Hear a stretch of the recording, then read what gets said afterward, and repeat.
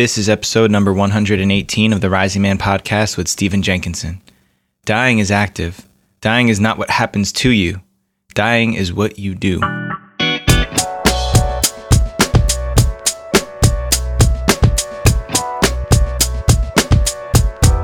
Blessings and good rising, family. Jetty Azuma here, bringing you another amazing installment of the Rising Man podcast. If this is our first time meeting, then let me introduce myself as the host of this podcast and the founder of the Rising Man movement. Our mission is to initiate an entire generation of men. Period. That's what we're about here. We believe that this is how we as men can make our greatest impact on the future of humanity. But we can't do it alone. It's not possible without community. It's not possible without creating a new sense of culture. So before we start our conversation today, I want to make sure I remind you guys, like I do every week, of how you can become a bigger part of the Rising Man family. All the Rising Man content, events, and information is over at risingman.org, so go check it out today. If you're a man without a men's circle, if you don't have a community of men who hold you accountable, then don't wait for that to come to you. Join us inside the Rising Man Fire Circle and get access to your own men's team, monthly training sessions with me, guest presenters, and so much more. If you're looking for men's initiations, gatherings, and trainings that will prepare you to be the man you've always wanted to be, then check out this and all of our other offerings at risingman.org. All right, my guest for today is the illustrious Stephen Jenkinson. He's a culture activist, teacher, and author. Stephen teaches internationally and is the creator and principal instructor of the Orphan Wisdom School, co-founded with Natalie Roy in 2010. It might be Roy or Wah. I don't know if I pronounced that properly. He has master's degrees from Harvard University in theology and the University of Toronto in social work. He apprenticed to a master storyteller when he was a young man and has worked extensively with dying people and their families. Since co-founding Nights of Grief and Mystery with Gregory Hoskins in 2015, he's toured this musical tent show revival storytelling ceremony of a show across North America, the UK and Europe, and Australia and New Zealand. He's the author of Come of Age, The Case for Elderhood in a Time of Trouble, the award-winning Die Wise, A Manifesto for Sanity and Soul, and many other compelling texts. He's also the subject of the feature-length documentary film Grief Walker, a portrait of his work with dying people, and Lost Nation Road, a shorter documentary on the crafting of the Nights of Grief and Mystery tour. This was an amazing conversation, truly humbling to be able to sit down with Stephen. He's what I consider a master and a wise elder in this field of work. In this episode, we discussed ancestorlessness in the modern world. What is the impact of not being connected to those who came before us and gave us life? And how can we create a connection to our lineage if we don't know our family history? Why is our relationship with death so fear-based and avoidant? And what does it look like to die well? We spoke about welcoming death and being hospitable so we can build a relationship with death. For death is honest and dependable. It always comes knocking. And lastly, we talked about humbling ourselves as a people because we often have a high and hollow opinion of ourselves, in Stephen's words. Why we've replaced pride where our heart used to be. Really, really amazing conversation. We talked about this and so much more, but I'll leave that to Stephen to explain. Without further ado, Stephen Jenkinson.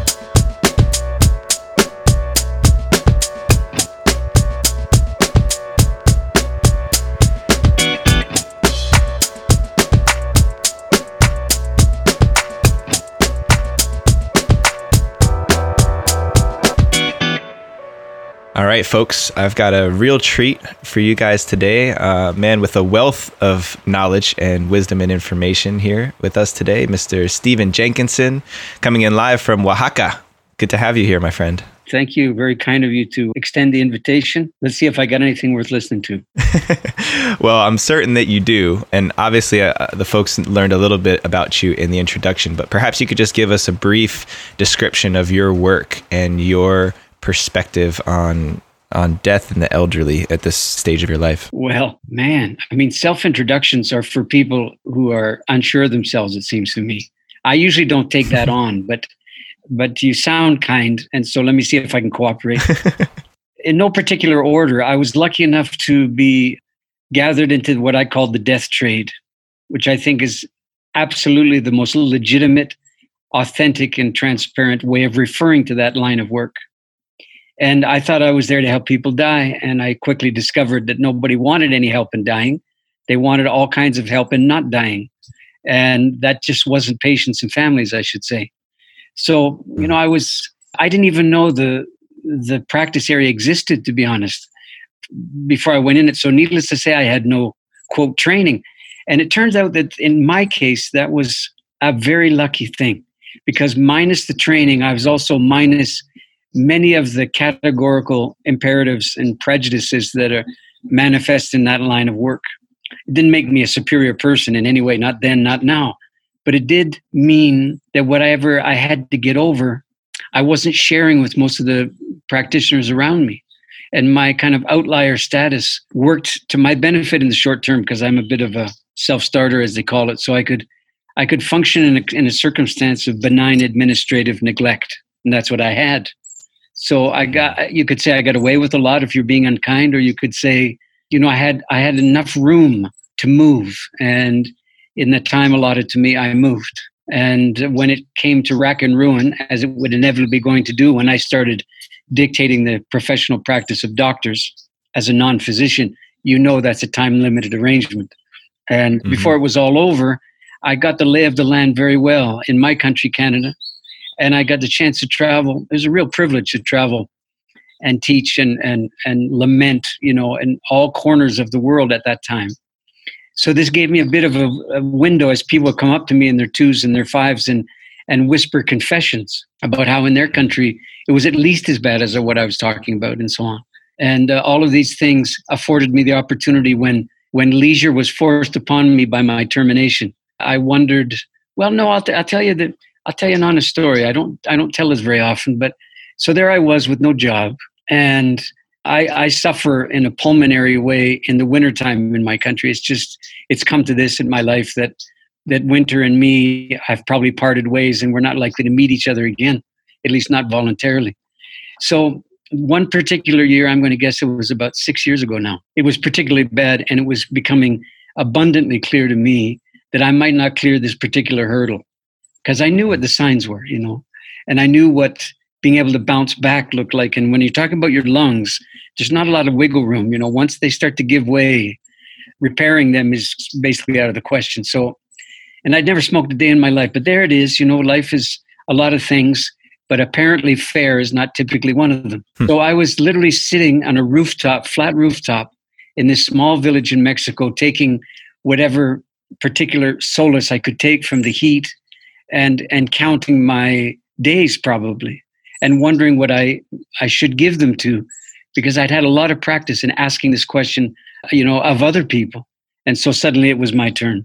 I hope this doesn't sound intemperate in any way or un-Canadian, but I had the idea that there would be people who would seek out my wife when the news of my demise became public and ask for a little more. Is there a little more? Did he leave something in the closet? Did he, is there more stuff? Is there more? Are there interviews? Whatever it was. And I thought to myself, well, that's not what anybody should be doing at a time like that. Is there anything I can do? And I picked up a pen and started to write in a book. And 6 weeks later, I had written Die Wise, which was my attempt to head that situation off at the pass, so that she could just say, well, here, this is what he meant when the chips were down, basically. And as you can see, my self-diagnosis was a little off, so I'm still here and still at it, although I am in a warm place again, because those circumstances haven't changed. And I'm writing a new book now about matrimony. And in between the dying book and the marrying book, I wrote a book about elderhood and agedness and wisdom. And the subtitle of that, if I remember right, was The Case for Elderhood in a Time of Trouble. And that kind of gives you, well, I guess I got 4 books out now. I'll finish with this observation. The first one was called Money and the Soul's Desires. And that was an attempt to understand what's going on with the fact that so many people who claim a kind of spiritual orientation have a real antagonized relationship with money, and vice versa. Moneyed people have an antagonized relationship with so-called things of the spirit. So I wondered about that. That was the first one. And then Die Wise, as I told you, and then the book about elderhood. And now this thing about matrimony. I don't know that there's anything left for me to talk about when I get this matrimony done, because that covers a lot of bases. So somewhere in sure there, does. It sure does. And somewhere in there, I took on a kind of a temporary but pervasive kind of public life, which I never sought out at all. And mystery of mysteries, I have a band.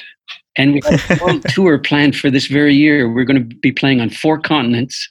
It remains to be seen if anything of the tour will survive. Wow. The pestilence, we'll have to see. But I've taken everything I just told you about and converted it into a kind of a story evening, a jet fueled by a rock band, if you can picture those two things together. And we got 1 record out. We just finished recording. Yeah. Second record, which will probably be a double LP, partly live and partly studio stuff. That'd probably be coming out in June or so. So I'm 65, and I didn't get the memo about cooling out at this point. So it is a time. Yes.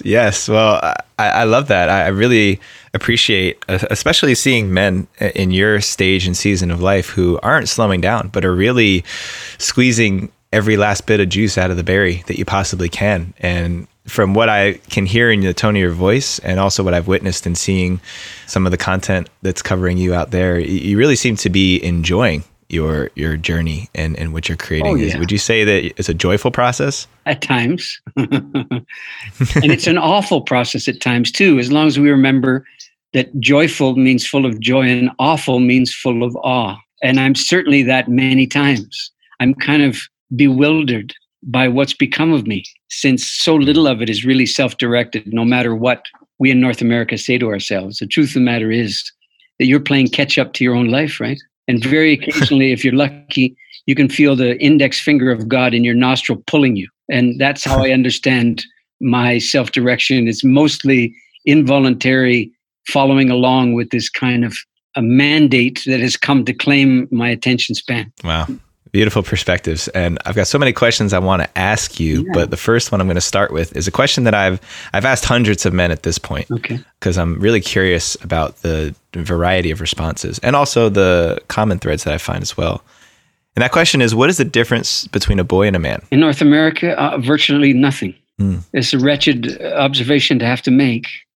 But we're not talking about some kind of ideal when you're asking me a question like that, or some kind of notion or a belief system. You're talking about an on-the-ground reality, an observable reality.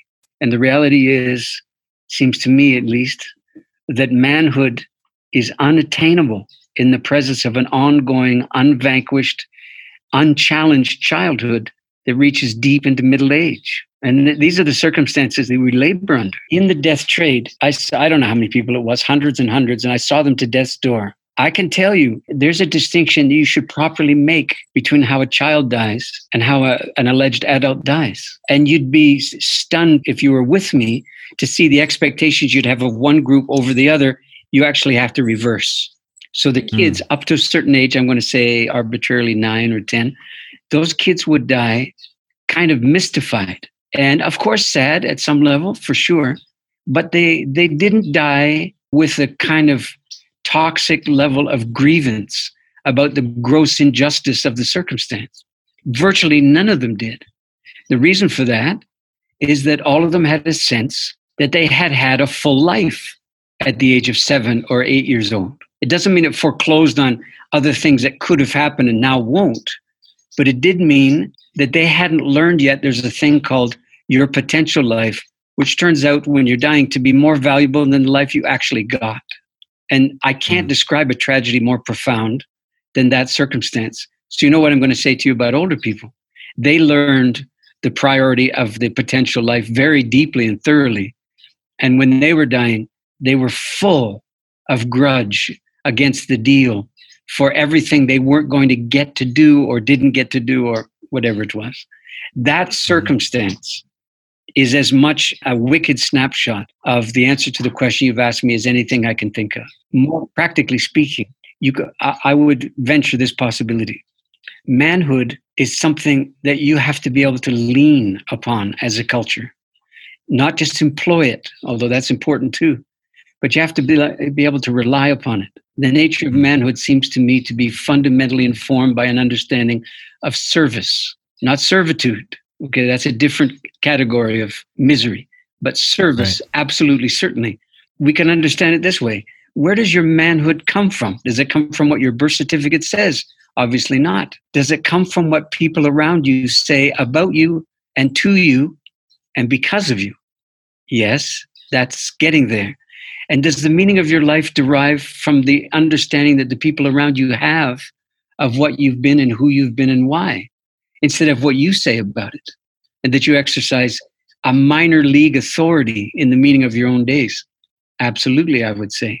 And so your manhood actually is conferred upon you by that sequence of recognitions that in a real living culture and a real sort of village-minded circumstance, your manhood would be conferred upon you in the same way that your name changes over the course of your life, perhaps 3 or 4 times, to recognize the fundamental movements that your life has witnessed, the achievements, of course, that you've been able to pull off, and also perhaps the things left to you that could all show up in a name.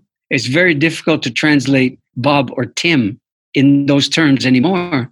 Most of our names literally mean nothing, right? Which is in itself a sad business. So all of that is to say that while childhood is an inevitable consequence of being born and making it through the birth canal and, unto the age of majority or puberty, manhood, there's nothing inevitable about it at all.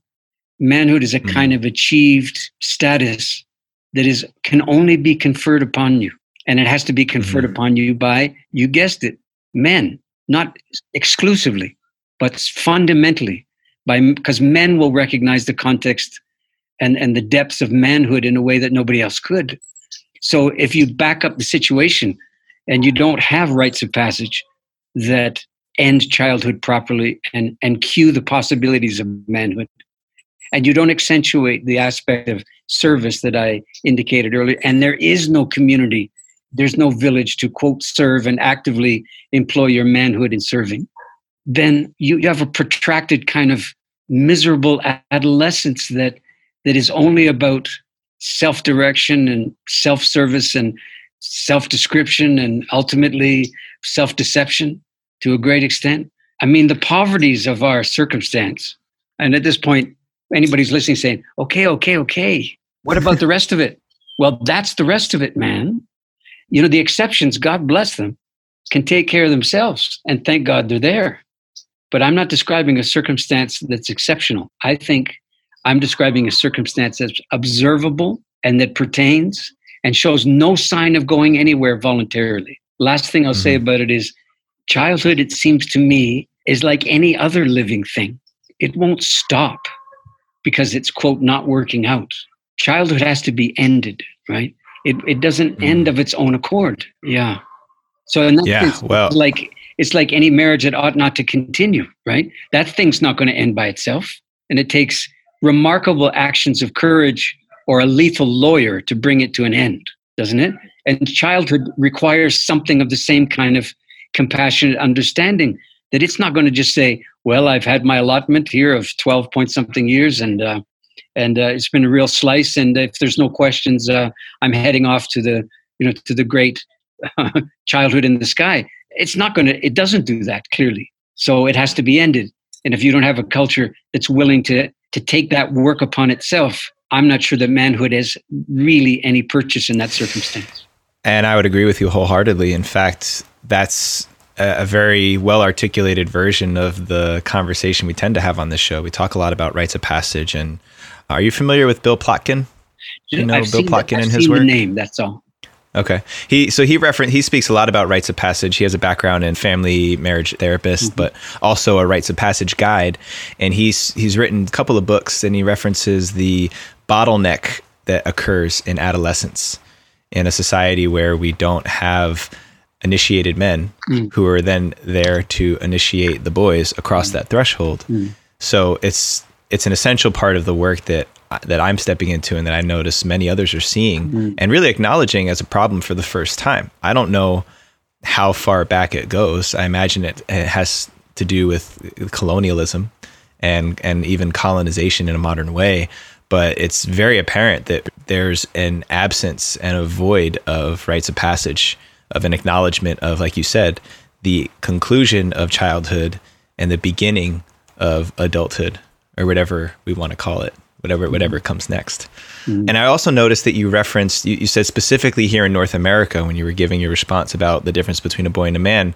Mm-hmm. Do you see it different in other parts of the world, or are you saying more like modern first world types of countries? Well, we're contending with something now, which might be unprecedented. Some people call it the Anthropocene era, and there's other names for it. Some people call it a kind of globalized kind of world psychic economy. I guess I call it that since I haven't heard anybody else say it that way. And Right. and it's very clear that that thing exists. The thing that you and I are talking on is one of the principal culprits of globalization, right? Mm-hmm. Yeah. And globalization is a war against specificity. It's a war against indigeneity of any kind, not just racial, but any kind, linguistic, psychic, spiritual, religious, and so forth. And we're deep into it now. It's not just in the beginning stages. My understanding of the consequence is, as a member of the dominant culture of North America, which I think you and I reasonably are, whether we're willing to be or not, we are. The consequences that vector out from us when we travel, especially when we go looking for those exceptional places, tend to be this. Those exceptional places are the first casualty of us going there to look for them. I was teaching in Bali some years ago, and the room was maybe half expats from Australia and New Zealand, as you'd expect. That's their playground. And I was talking about the dying stuff. That was the subject of the evening. And I ended this way. I said, now look, I can see a lot of you from the stage here. And many of you have my complexion, although you're more sunburnt than I am. And I think we could acknowledge this. You love this place in some fashion or other. At least you say that you do. This is true. Most of them allowed that they did. I said, okay. So I don't know if this comes as news to you, but you'll be dead pretty soon, just judging by looking at you. You just will. Me too. Although many of you will be dead probably a little sooner than me if statistics hold. So here's what I'm going to ask you to do. If you really love this place, you better go home to die. And I tell you, man, the reaction against me when I said that was exceptional and very memorable, as you can tell. And What does it say? It says that there's no willingness to recognize the consequences you visit upon a place when you're seeking some kind of refuge from the place that's yours, right? That birth, the accidents of birth granted you. In my case, the accidents of birth put me on the north side of what they call a medicine line. So I'm in a country they call for the moment Canada. And I'm an enormous beneficiary of that. And I remain deeply grateful for the benefits that accrue. But those benefits are expensive, okay? And the expenses, they branch out into the areas that you and I are talking about now. So in a fixed economy, which is what a global economy is, those places that are doing very well are doing so at the expense of places that are not. Now, you could take the kind of economic understanding of that and apply it psychically and spiritually, and you would come to a very similar conclusion, that our psychic comforts are very expensive indeed, that we're not worried about our daily bread, for example. Well, maybe these days, as the people shop till the cows come home, which is what any consumer does in a time of trouble. Isn't it bizarre that everybody's buying toilet paper of all the things they could stock up on? I mean, it tells you something about toilet training and what it does to people later on in life. It's fascinating. It's just astounding. But anyway, so I know this is a bit long-winded and it covers a bit of waterfront, but I guess the thrust of what I'm saying to you is that we have an obligation, if we're aware of places that are saner on certain matters than we are, as to not mine that place for their sanity. We simply should indicate some kind of posture of enormous gratitude that it's in the world, that it stands as some kind of almost unapproachable example for us. And the accidents of birth confer upon us our responsibility, excuse my language, to stay the fuck home and do the work that our home circumstance asks of us now. Because we've been beneficiaries in this world, have we not, for several hundreds of years, and we have a few things to answer for, though me and my generation or you and yours might not be the principal culprits. We know we're the principal beneficiaries. There's no doubt of that.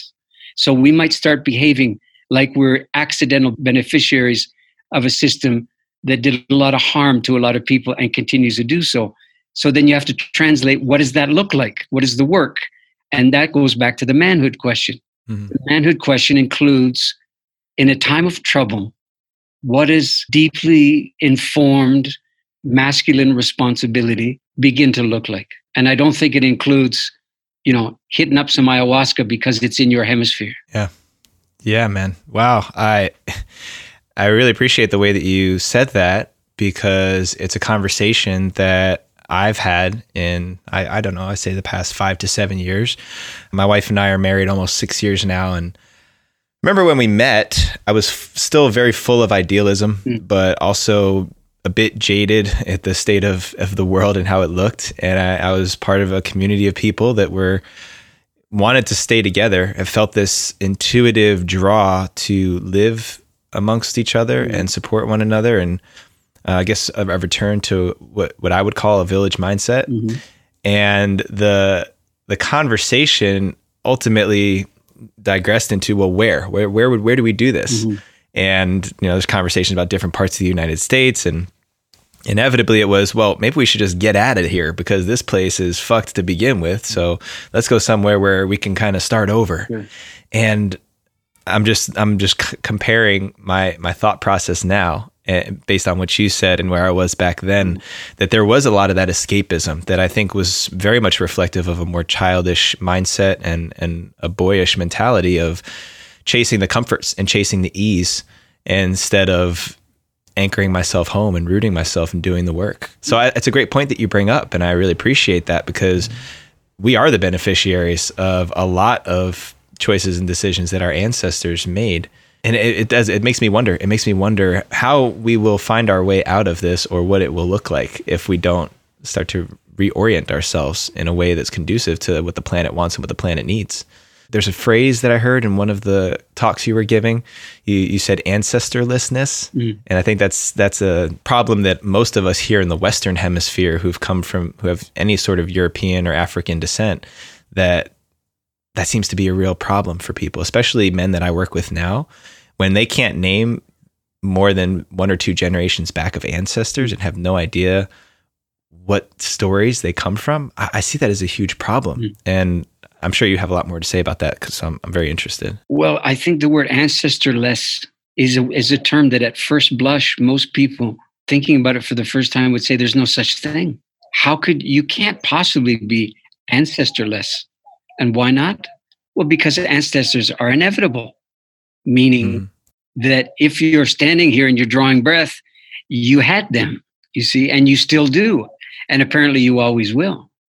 Now, if that's true, if the condition of being ancestored, let's put it that way, is inalienable, it's just a fact of life as a living human, then it means, as every inevitable thing does in our way of life, it means you don't have to do anything. There's no work to be done, right? There's no merit that attaches itself to it. It's no achievement of any kind because it's inevitably occurring. It's like, I don't know, it's like your hair or something. It's just, that's it, just part of the package. And no reciprocal obligation of any sort that crosses back and forth across the line of death and life. And the further back you go, as you say, the less alertness there is. You begin, in a new age context, you begin to use the word the ancestors. This really roused me up, this phrase. Why is that? Well, because you just think grammatically what it means when you say the ancestors. First of all, you're making a kind of gesture towards imagining them in some kind of exalted state or condition without examining the real possibility that the consequences of all this neglect don't just rest upon us. It may rest upon them as well in the present tense. But that doesn't even enter into it, right? Because we're talking about the ancestors. We're having our grief ritual out in the backyard. We're burying shit under the grass or whatever it is, burning stuff, whatever it is. And we know, let's be candid, man. We know that the whole operation is cathartic and it's designed to be good to us and to make us feel better or feel more and do something with our grief, et cetera, and so on, et cetera. And the notion that there are consequences that we don't intend, that vector out beyond our little backyard circumstances and have consequences for these people we call the ancestors is never even part of the ceremony. Well, this is what ceremonial poverty looks like, That's the first thing. Second thing is there's no such thing as the ancestors. Here's why. what makes an ancestor? The only answer that can hold water, it seems to me, is, well, there are people who follow you who claim you as such. It's the act of being claimed that makes you an ancestor, not the fact that you're dead. The role that you begin to occupy in the present circumstances. That's what makes you an ancestor. And so by definition, it's the living that make ancestors. It's not death. It's the living and their willingness to claim ancestors and live accordingly and, obey whatever the culturally specific dictates of the whole thing is. If you say the ancestors, you're confessing something, and it includes, you don't know what I just said. It's not there at all. You think they're inevitably there. There's only such a thing as your ancestors or my ancestors or theirs or hers or his. You see what I'm saying? In other words, you have to have the personal pronoun there somehow, because without it, you have lifeless bits of nostalgia, floating around in a kind of cinder cloud of anxiety, which is the modern period. So imagine the work that needs to be done to begin to address the circumstance you just described, where there's a kind of magical thinking, because whatever his name is, Elon Musk is going to bring us to Mars, so that'll be okay. He's taking care of our shit, so we don't have to worry. And they're working on the mortality pill, right? So we can be immortal according to our choosing. And until that time, we have legal recourse to euthanasia if it doesn't work out. And holy shit, your mind starts to just reel at the sort of demonstrable vacuousness of the deal, right? Mm-hmm. Okay. Yeah. So all of this is to say that ancestors need something from us to become ancestors. They're not automatic. And in that sense, they're like your musculature. You don't draw upon it. It will not be there when you need to. Mm. It's very thought-provoking for me to hear you share that. This notion of ancestors has been a really, really prominent thematic for me, especially in the past couple of years. I've had the privilege of connecting with some really close friends down in New Zealand, Maori, and they can name their ancestors sometimes 16 to 20 generations back. Yeah, they got them tattooed on their legs and stuff too. Yeah. Exactly. And this tradition of storytelling and keeping one's ancestors alive and honoring them in that way, because that's the only reason that we're here in the first place, is by choices that they made, good or bad, whatever you want to call it. It was interesting what it evoked in me, because I'm also the product of immigration 2 and 3 generations back. My dad's side of the family's from Japan. My mother's side of the family's from Italy in the Middle East. And so beyond the relatives and my ancestors who came here, there's so much story that I just don't know. It's like that break in the chain that caused this ancestorlessness to occur for so many of us. For me, it evoked a lot of shame. I feel ashamed that I don't know more about my ancestors. And so when you talk about claiming one's ancestors and giving them life, it reminds me of the Mexican traditions around Dia de los Muertos and making an ofrenda, and that keeping their pictures and their likenesses there to keep their memory alive. I wouldn't even know where to begin. And I know that I'm not alone, because I've had this conversation with so many of my contemporaries that I ask them, I'll go to an event that I'm facilitating and I want to bring in something about ancestors. I'll say, okay, how many of you guys know your parents? How many of you know your grandparents? By the time I get to great grandparents, there's maybe a couple of hands in a room of 50 to 100 people. Sure. And after that, nobody. Forget it. Yeah. So oftentimes the way I speak about it is, well, we can't really do too much to rediscover that. Maybe with this 23andMe and this Ancestry.com, we can learn a little bit more about where we came from biologically. But as far as genuine storytelling and keeping memories of ancestors alive, the only thing we can really do about it is how we conduct ourselves now. How I, with my 2 children, tell them about all the ancestors that I know, and reinforce with them the importance of that to recreate a culture that for a lot of us was lost when our ancestors traveled over to the Americas. Was forfeited, actually, is a better way to say it, I think. Forfeited. Rather than lost. Yeah. Lost is a little, not only impersonal, but it's a little passive. Like you didn't do anything. It just kind of shit happened, kind of shrug, But forfeited means at some level, you knew you were trading it in for quote unquote a better shot at the prize, right? That was the deal. But I wanted to go back to something you said a couple of minutes ago, because you made a really fine distinction between what you called authentic storytelling and the material that's available to you on ancestry.com. That's a really important distinction to make. The other thing I'm going to mention is you use the word shame. And, as soon as you said it, I saw it in almost in a visual field of, that shame goes right to the first question you asked me about manhood. And when you can't operate in the presence of your ancestors generations deep, there's some deep compromise to your capacity to feel like a three-dimensional masculine human being. Straight up, no qualification. It's a real compromise. So I think you're absolutely right that this idea that you can get a hit of kind of genetic material derived, allegations of, places in the Middle East or wherever, the Caucasus Mountains or whatever you get. And so you got a nice map, and what does this mean? Maps are for people who are lost, right? That's who they're meant for. They're not for people who are heading somewhere. They're for people who have no clue at all. So ancestry it's nothing but stories ultimately. Remembering, as we should, that the old timers understood that our capacity to tell stories and therefore to speak was something we shared with everything that was divine, because their best take on it was, looks like the world was spoken. Looks like every made thing in this world is a word, and its word is the sound that it makes and the presence that it exercises in the scheme. Yeah. And look, we're one of the few life forms that get to make this kind of utterance, and our capacity, at least, well, maybe capacity is not the right word because the habits are so overwhelming, but what we could say, how we could speak, is the way by which our ancestry might indeed recognize us. This is the last thing I wanted to say in response to what you said. What can we do? It was a question that you've asked, and every time I sit down to an interview, I get asked some version of what can we do? And that what can we do is an exercise in barely contained futility when it's asked.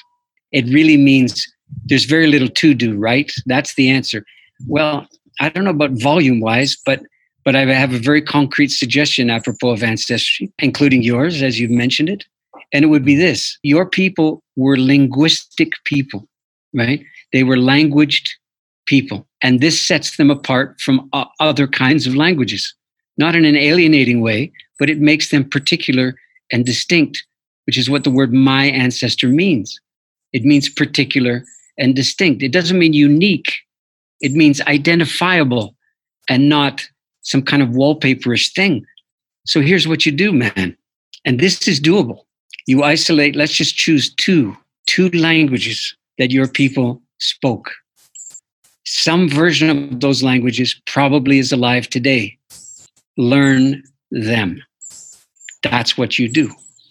Because I can promise you this: if there's such a thing as what you and I are talking about, and we're speaking here with great authority, but who knows, right? But let's go with maybe. Let's say that ancestry is a real thing and it pertains in the present moment. They might be able to get over the hump of listening to you speak in English and try to get the gist of what you're on about, regardless, because some other part of you comes forward when you're doing it. But if you really want them to be in on your life, you might consider the courtesy of speaking to them in a way that they might recognize. Because learning the language of what you love is one of the ways that you love what you say you love. Whew. That's extremely profound. Even thinking of imagining ancestors, if like you said, if they are around us all the time, to be able to speak to them in a language they can understand. Wow, that's really if you don't think the thought, you're going to confuse them with your confusion about quote God or divinity or deity.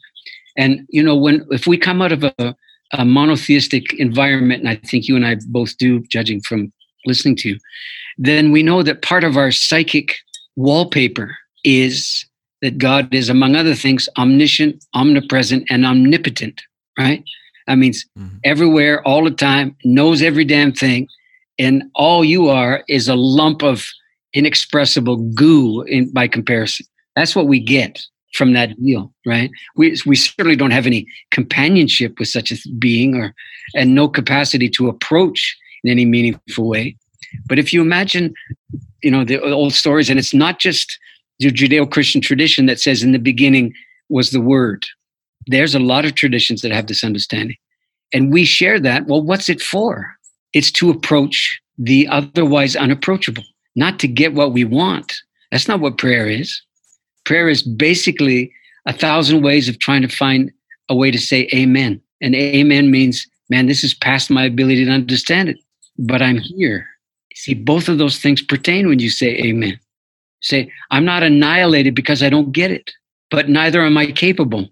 Robert Bly, 100 years ago, he offered up a Provençal poem that he came across, kind of a prayer that was probably from the 12th or the 14th century or so, and very simple on this matter. It just said, God help me, for my boat is so small and your sea so immense. That's it. That'll do. It's all true, right? So you learn the language of what you love, and you love accordingly. And you do it imperfectly, of course. It's not your, quote, mother tongue. Or is it? Or is it, Or is it? Yeah. Or is it? Because I've seen fascinating things because I do know people, not myself, because I don't speak Japanese or Italian very well at all. In fact, I speak other languages better than I speak my own tongues that I come from. So that's an interesting personal reflection point. But I have seen that awaken, almost like an awakening in the DNA. I don't know how much you go into the scientific realm of it, but I do believe that beginning to speak a language that your ancestors spoke for the first time in your life, there's like a propensity for it, or your DNA activates and picks it up, and then other beliefs and ideas and knowings begin to emerge because there's something that was activated by that. And again, maybe that's beyond science, or maybe that's more in the supernatural, but I've seen that happen in people around me, like folks who begin to sing, because I spent a lot of time in the Native American church and in these ceremonies, and folks who have a connection to that lineage and start sitting in these ceremonies for the first time. My mother-in-law, for example, I've seen parts of them awaken in a way that's so profound that it's inexplicable. You can't. You bet. Yeah. The word supernatural, it just means really friggin' natural. That's what it means. No, that's what it means. Yeah, you're right. Otherwise, the meaning that you were invoking, you'd have to say supranatural. That means beyond natural. But supernatural is just way fucking natural. That's what it means. Supranatural, then. I like that. Yeah. I know we're coming up on time here. I want to make sure I ask you to divulge just a little bit in a society that knows how to die well. Really just cutting to the point, because we've already alluded to it in your descriptions about death and how we hold death as a Western society. I just want to hear a little bit about what that looks like, because I remember being a child and really being afraid of death, or at least the idea of death, of an end to it all. Yeah. And then at some point in my maturation, my journey, not really having a fear of death. And at this point, with 2 young children, my only fear surrounding death is leaving my kids and my wife behind and not being able to take care of them. So I'm just interested in how you see death and what dying well looks like, especially at different stages of life, if it's different at all in your perspective. Yeah. Okay. You used the expression a minute ago, how you hold death. So let's start there. You don't. If you want to get this straight, you can't use an expression like holding death or understanding death or even my relationship to death, because first of all, it implies that you can do such a thing, that you've got the chops to do it, that you've got the Teflon hands to do it, or the asbestos gloves to do it. Man, this shit is serious, man. I was there. Yeah, I got no reason to exaggerate the thing to you at all. I'm taking off the rough corners just to make it listenable. I can tell you this. Death is a deity. Death is a god, if you will. Death is a deified presence in the room, you see. There's no question about it. And when it's there, it's not the only thing there, but everything is transacted in its presence. Now, you could say that from a kind of small b Buddhistic point of view, that, quote, this is always true. No, that's not so. Because if that's so, then I'm dying right now and you're dying right now, and those 2 kids you're worried about protecting, they're dying right now. And as soon as you say that lame ass stuff, what you end up with is there's no difference between the living and the dying. And this is somehow supposed to be comforting, but it's absolute ludicrous. It's like Fruit Loops for breakfast. It's just, you can do it, but why would you? And it's the same thing with making light of the realities of dying. There's a real thing called dying, and it's not the same as getting up in the morning with one less day on the calendar for you. That's not dying. I can tell you that. So when dying comes, it's a companion now. And the kind of moral obligation is one that goes in the direction of what you could call radical hospitality, not tolerance, not coping, hospitality of all things. Yeah, because this death has come to your house. It's not the other way around. It's your guest now, okay? So, and it means you no harm, but it means you. Don't be mistaken. It means you. It doesn't have the wrong address, doesn't have the wrong guy. It's you, okay? And this is its fidelity. Death's fidelity is it won't blink on you. It won't pretend along with you that it's not now, that it doesn't have to be like this or whatever. So the first order of business is when someone comes to visit your house, I'm sure you do this, you inquire after their appetite or their thirst very early on in the proceedings, right? Their comfort in terms of sitting down or not, or taking their coat or not, or these things all count, right? You're signaling in 100 different ways your willingness to have a stranger in your midst. So you can see the parallel that I'm beginning to draw. And then you inquire after, like I said, thirst or hunger. Why do you do that? Because one of the things you're invested in is sustaining the health of the one who has come to call. This is exactly what you do in the presence of dying. You inquire after its appetite. So rather than understanding it as a ghoul, right, or as a fanged hoodlum, or 1,000 other fantasies, you might imagine it as a kind of spirit in the world who's rarely welcomed.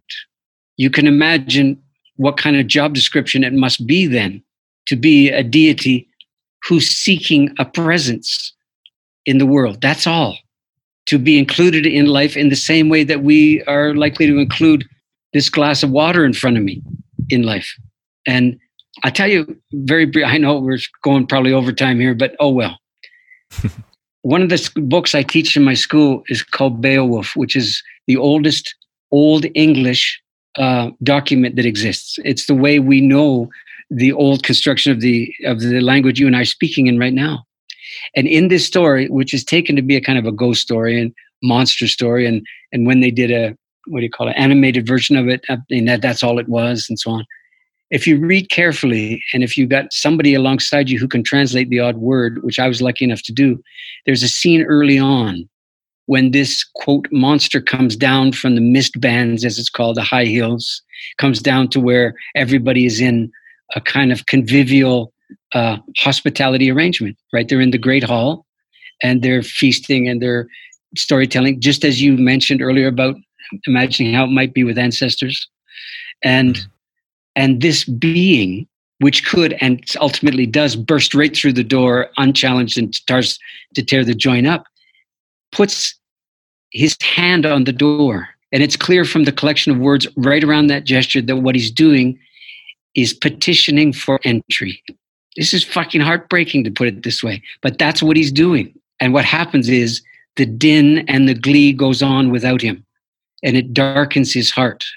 And the story unfolds as a direct consequence of the living giving no place in the banquet hall for the rest of the story. You understand what I'm telling you about dying now by telling you that? Yeah. Okay. Yeah, I do. Yeah, there's a million examples of what it looks like to do it. But that's my attempt in a couple of minutes to give you a feel for a certain kind of hospitality that seems counterintuitive. But it won't kill you to be generous to death.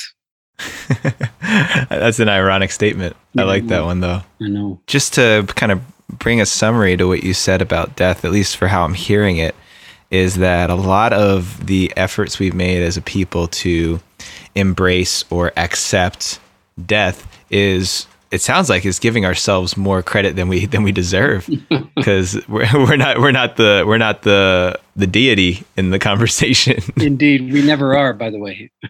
Right. But we do have a high opinion of ourselves often and frequently. It's a hollow and high opinion. Yeah. Well said. That's the sadness of it. No, I understand what you mean, but every time you hear the chest thumping, you can hear the hollowness in the chest. No, and we have pride where our heart's supposed to be. Wow. Yeah. Truly insightful, Stephen. I really appreciate this conversation that we've gotten to have today. And I mean, there's so many more things I would want to ask you, but perhaps for another time. I do have a couple of quick closing questions I'd like to ask you, and then, of course, direct everyone where we can go and find out more about you.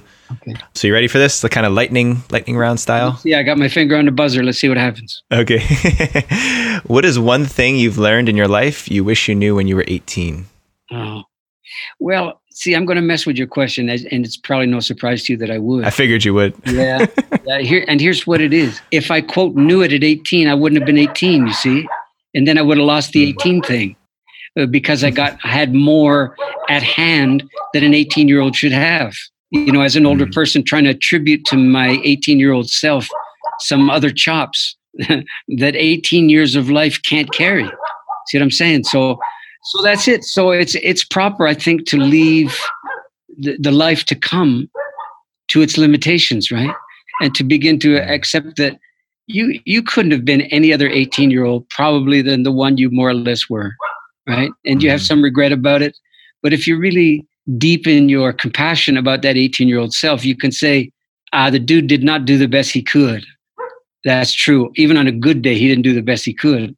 But the other half of it is that the best he could wasn't all that great anyhow at 18, you know, and you can't feel that way about yourself at 18 because it would be the same thing as basically hating yourself for your limitations, right?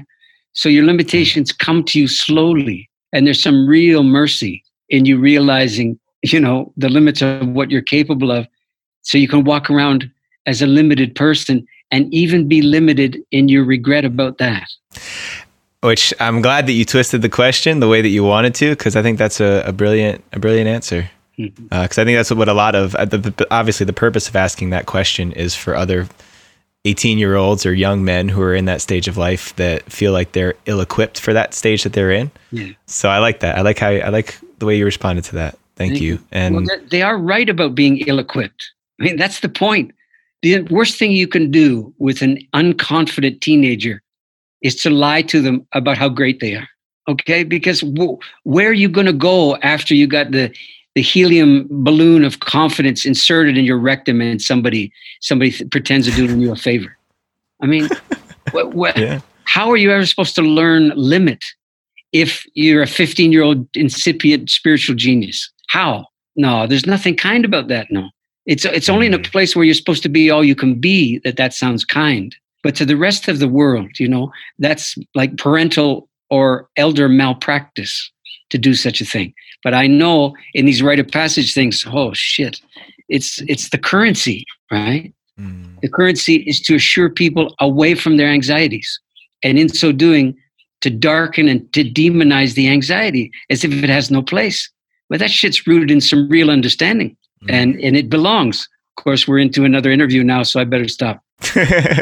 But it's great. I really appreciate that too. That's something that's been listened on this podcast before. So thank you for sprinkling that seed in there. You bet. Let me ask you one more. What do you think is the most important value to have as a man or as a human being? Oh dear. Maybe I've said that for the last hour. I've probably answered that in a lot of indirect ways, but I don't think there is a most important attribute, you know?